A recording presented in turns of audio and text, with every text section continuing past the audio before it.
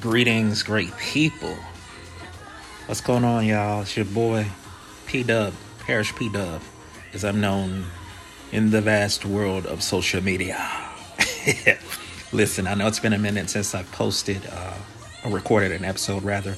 So, I wanted to go ahead and do something today, kind of get me up to speed, keep my quota intact. So I'm pretty sure you can hear who's playing in the background. Yes, it's my boo, the voice, aka Whitney Elizabeth Houston, Brown. So today I decided I was really gonna, to be honest, I wanted to kind of wait a minute before I did an episode on her, because anyone who knows me knows that she is one of my top 5 favorite vocalists of all time for so many reasons. And so I wanted to make sure that when I recorded an episode in homage to her, that I wanted to make sure that I gave a little bit of thought before I put something down. So here it is. Here we are. So listen, the first time I heard Whitney was the summer of '85. I was heading to my sophomore year of high school. Yes, I'm dating myself once again. Yes. And I remember the song "You Give Good Love" came on the radio. And so the first thing I thought when I heard the song was, who is this church girl killing this R&B song? Because, as you all have shared in my podcast prior to this, I was a church kid. I grew up directing choirs, and I knew gospel music like the back of my hand. Well, what I thought like the back of my hand. So I had a real affinity for the church music sound, or a churchy sound, a gospel sound, vocally anyway. So I heard her singing, and I was like, oh, this girl is a church girl. She got to be, and she's killing it. So it was just bugging me because I could never get her. I could never catch her name. That's back in the day. You had to really listen either before the song started for them to announce the name, or you wait until the song finished for them to announce who it was recording the song, or what the song was called. And so for the first week, I kept missing it for whatever reason. Couldn't catch it. I said, dog. So I was home one day, and my mom was home. I said, Ma, this girl is killing this song. I wouldn't use the phrase killing back then. I was like, this girl is singing this song. Who is this? She said, oh, that's that bounce lady. That's her daughter. So let's put a pin there. What she meant by that, for those of you who understand what I'm saying, the Fabric Softener Bounce had a commercial jingle. And Sissy Houston, Whitney's mom, was the lady singing the jingle. And my mother knew that for some reason. She told me that was the bounce lady's daughter. And so I said, oh, okay. Because I love the bounce of Sissy. I'm going to try to find that clip, because Sissy was killing it. She's wailing it. Anyway, so I knew, okay, this girl, yeah, she can sing.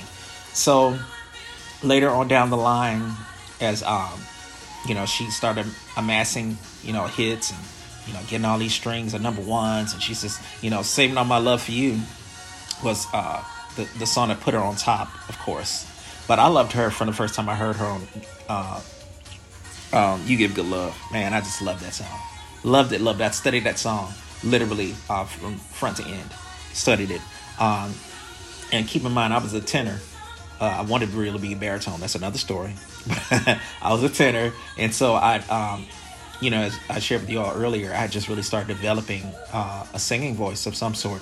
So I just would try anything. And so I actually have Whitney to thank for helping me develop my falsetto and my head tone, trying to mimic her, because I could use my head tone. My head tone was really, really strong then. So I could hit those top stuff. I had nice top range. Could never really was adamant about using it publicly. So I was kind of like, okay, a guy singing that high ain't too good of a look. But she was the singer that I patterned myself after in regards to that head tone and trying to get that control. Of course, I could never master it the way she did. I mean, she just had that thing on lock, y'all. And so the thing about her that I have to say that I just absolutely loved was the fact that she just had such a gift. And the thing about it was, and I make this case all the time, people ask, between she and Aretha, who's the greatest in all time. I can't really say the greatest. I can just speak for me and my generation I didn't really grow up on Aretha like that, so I didn't really get into Aretha until I was well into my 20s. Ironically, I didn't. Only songs that were popular back when I was growing up with Aretha, by the time I caught on to her, was Freeway of Love, Jump to It, what else? Who's Zooming Who? That era of Aretha, and so she had stuff that was out. I wasn't really into Sparkle at that point. I knew nothing about her doing a Sparkle soundtrack. Of course, I knew about Respect. Didn't really know much about her about Aretha. But then I started researching Whitney and found out Aretha was like her aunt. She was around Aretha a lot growing up. And so then I found out later she was she and Dionne Warwick were first cousins. And I was a Dionne Warwick fan, believe it or not. I was a Dionne Warwick fan. So I said, okay, this whole family can just sing. And so this is before the internet. Again, as I explained in another podcast, we had an encyclopedia. So Dionne Warwick was in the World Book Encyclopedia. So I looked up information on her and found out she was she's born and raised in Newark and all this good stuff. And her family was she and her sisters were singers, and Sissy, Whitney's mom, was her mom's sister. And they were raised together like sisters instead of cousins. And so, it was like, oh, okay. They were the drinkers. And so that the whole family could just sing. So Whitney got it, honestly. Found out later down the line that Leontine Price was a cousin as well. So definitely ran in their bloodline.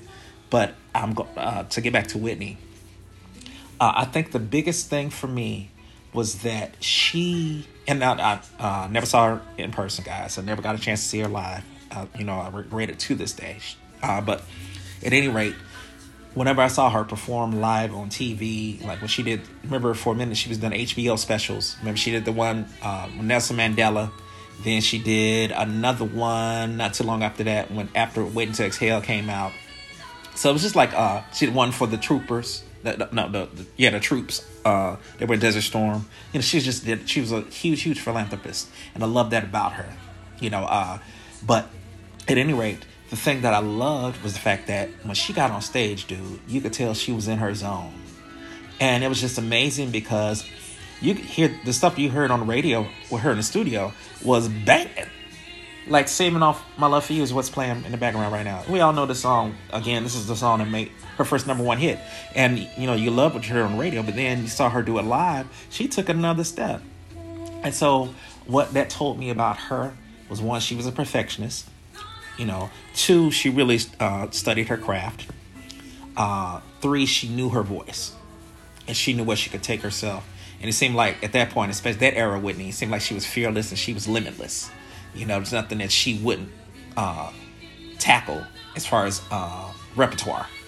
She could do anything from jazz to gospel to R&B to show tunes to just whatever she wanted to put her hands to. She just did it. And so, what was kind of dope was that, people were taking notice of it, but they didn't realize that she had been trained for it for so long. They just thought she just came out of nowhere. So many of you know that she first started singing in church. And so she was offered her first record contract when she was in high school. And her mother said no, because you need to get a high school diploma at least. You need to finish high school, and then we're going to talk about you getting out here. So they shopped her to a few record labels, and she landed at Arista. And Clive Davis just saw her as the perfect voice to market his, to push his label to where it needed to be. And he was correct. She was the first that, because after Whitney came along, there's Phyllis Hyman that jumped on board. Then he ended up with The Deal. Then eventually L.A. and Babyface, before they broke off and started LaFace. And then they were imprinting Arista. So, anyone that came under LaFace was pretty much Arista as well. So, again, but Whitney was the, not saying they didn't have artists before and that were just as good. It's just that Whitney was the marketing monster for Arista. And people loved her voice. They loved what she presented. The image that they had, that image was a huge deal back then. So you didn't see people just wilding out like you do now. She was just really, that artist, the artist that everyone aspired to be from, image perspective, from a sales perspective, of course. but it just overall seemed like she just had the it factor. And so, of course, we know I'm not going to really get into all that, her issues and her spiral and all that crap. I'm not getting into that. We all know that story's been told a million times. I don't need to tell anymore. But what I want to do is really bring to light the fact that she made such a huge contribution to modern music.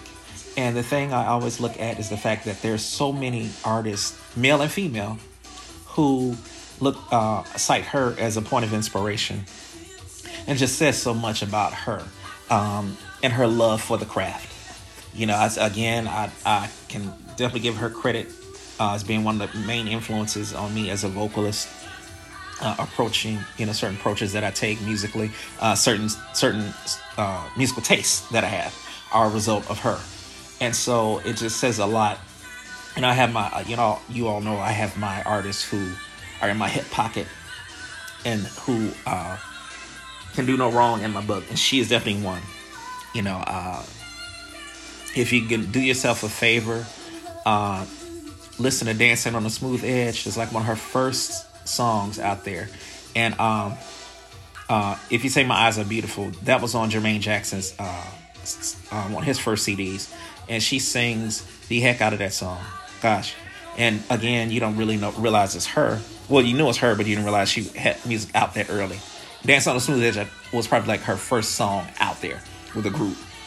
But again, this is young Whitney. She was just singing and belting and singing and singing. Star Spangled Banner. By the time that came along, I read a review on that clip, and it was saying at that age she was like a fine-tuned athlete. When she got up to do it, and honestly, that's what she came across as. Like, okay, this is what I present. I've done it. I've done my due diligence. I've done my homework. This is what I'm coming with. And little known fact, some people may know this, but the vocals were actually pre-recorded. So when she got up there to do Super Bowl, she already recorded it. So of course she had to go on and show the naysayers, because they were like, okay, I guess she really can't sing, and she had to pre-record it. So baby girl had to go on and show them, no, baby, still got the shop. So she did a live. I forget, was it the Grammys or something like that? Some ceremony. But anyway, she got up and did in the key that she did it at Super Bowl and killed it, wailed it. So again, she was definitely that artist. Just believe in giving her all whenever she could. Even when she didn't always have it, she still pushed. And so I say, again, I say that to say her being that chick, man, just really inspired so many people, man. To lose her was definitely a major loss for so many people, for so many reasons. I think that, if anything, her loss was definitely a testament to the people who really, really loved her music and loved her. And I think the thing is, it pushed some people to really go harder in what, in their gift and their talents and that kind of stuff. It's really interesting, because you don't know what people deal with on a day, not just Whitney, but just people in general.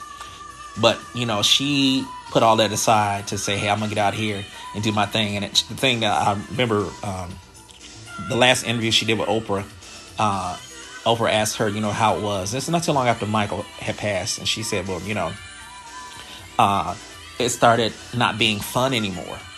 And that's when, she said, the drug usage really, really got escalated not too long after that, because there were so many people that were pulling at her, and so many people depending on her for payroll and all the salary and all this other, crap. And so, she succumbed, to the pressure. Ooh, I'm sleepy, y'all. No, but, she gave in to the pressure, unfortunately, and I hate that.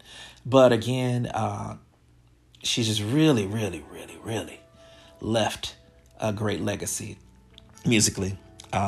Most awarded female of all time. Female artist of all time. Most awarded, y'all. Not just Grammys and all that stuff, but she had so many awards for so many different facets. And that's again, that says a lot about her as a person, But like I said, I just really had to stop by real quick. Again, I didn't want to keep it too long. I'm going to come back and do some more on Whitney in another segment. I don't know when, but I'm going to come back because y'all know I could talk about her all day, literally. And I don't want to do that because I told you all this podcast episode stuff is going to stay brief because I don't want you to be glad twice. Glad that you listen to the podcast and then glad when I finally shut up. I don't want to do that. So I'm going to keep it brief. I'll try to anyway, as brief as possible. But at any rate, guys, I just had to get on here real quick and pay tribute to my girl. I just felt led to do it today for whatever reason. But yeah, so I think it's a great testament again to who she is and who she was. And yes, I still rock a lot of Whitney to this day. A lot of kind of corny, but when I listen to her music, I have to listen to her music chronologically. I do. So I'll listen to the Whitney Houston album, then Whitney, then I'm Your Baby Tonight, then what is it? The Bodyguard, then Waiting to Exhale, then The Preacher's Wife, then My Love Is Your Love. I listen to all of those literally in that order. So yeah. I'm a Whitney fiend. I ain't gonna front. I like so many her B-side stuff. I can go. That's another post altogether. So many stuff that they didn't release that I wish they had. That she really, that woman could sing anything. When she was in her prime, man, that woman could sing anything. But one last thing. So my favorite live performance of Whitney to date is when she did the Porgy and I'm Telling You I'm Not Going and on I think it was the American Music Awards in 93 or 94, and that woman smashed that medley. Good God Almighty, she smashed it. It's so crazy because she did when she did I'm Telling You I'm Not Going, I was like, oh, she doing a Jennifer song, and she wasn't putting all them, she wasn't putting all the extra that Jennifer puts, but it was just as good, baby. Again, she was that type of performer when she was in her prime. She was fearless, man.